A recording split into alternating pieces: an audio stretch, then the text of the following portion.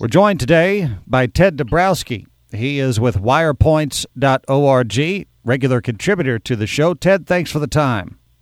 Hey, thank you for having me on, Will. Well, today is the start of school across the state of Illinois in many districts, perhaps not all. I know here in southern Illinois, in Murfreesboro, Carbondale, I saw many school children awaiting bus pickups this morning. And so somewhat appropriate that we would take a look at this topic. You put out a press release on Friday entitled Chicago Public Schools Increasingly Empty, Failing Schools. So I have heard a lot about schools not achieving certain educational metrics in Chicago. This is the first time I've really heard any talk about Chicago public schools being empty.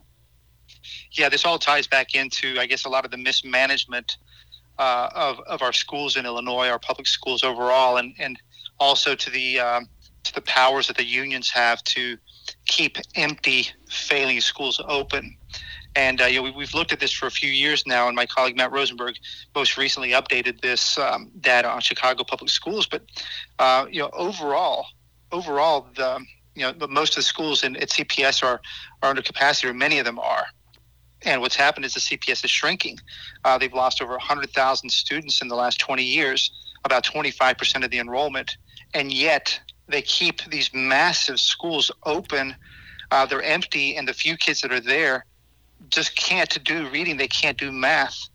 And it kind of shows you the power that these unions have and the administrators have to keep something that should be closed, where kids should be going to places where they can succeed more. And instead they're forced to stay in these empty, failing schools. One example you cite is Manley High School in Chicago.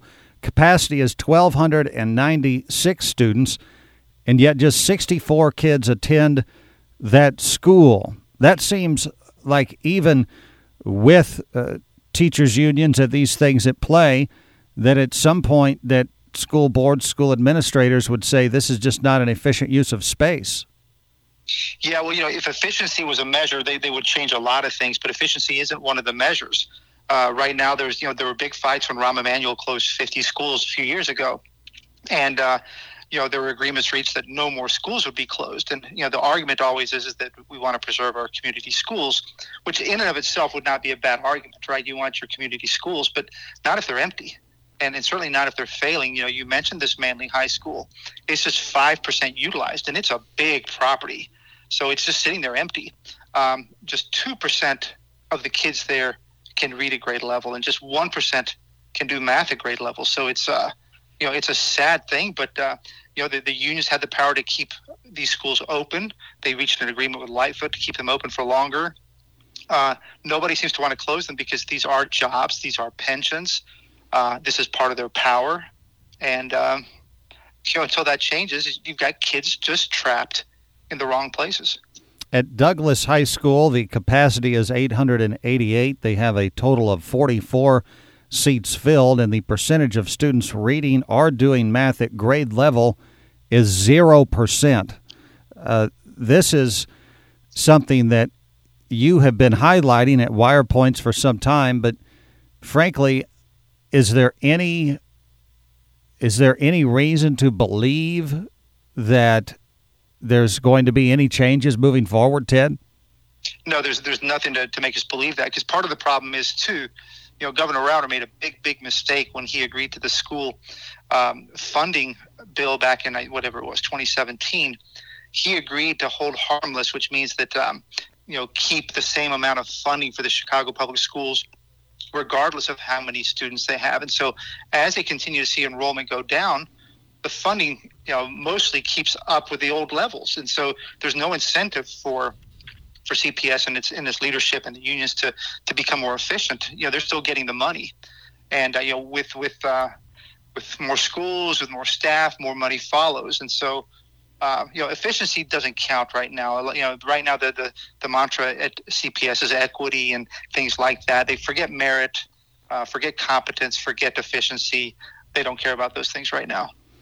Uplift High School, another example, capacity 720, 55 students enrolled there. Hirsch High School, 960 capacity, 78 actual students enrolled. Austin CCA High School, capacity of 1,776, actual enrollment 159. The entire report you can find at wirepoints.org. That's wirepoints.org. And, of course, this creates consternation amongst the taxpayers, particularly the property taxpayers in Chicago, who are funding these particular schools.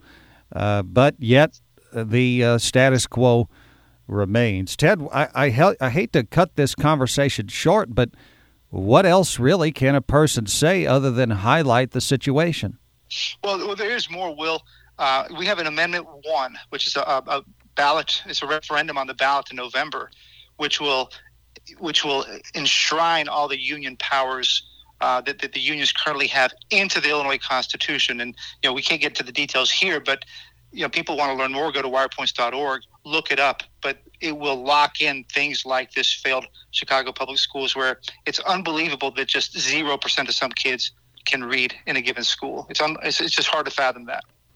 Ted Dabrowski joining us today from wirepoints.org. Again, you can read the whole report, Chicago Public Schools Increasingly Empty, on their website, wirepoints.org.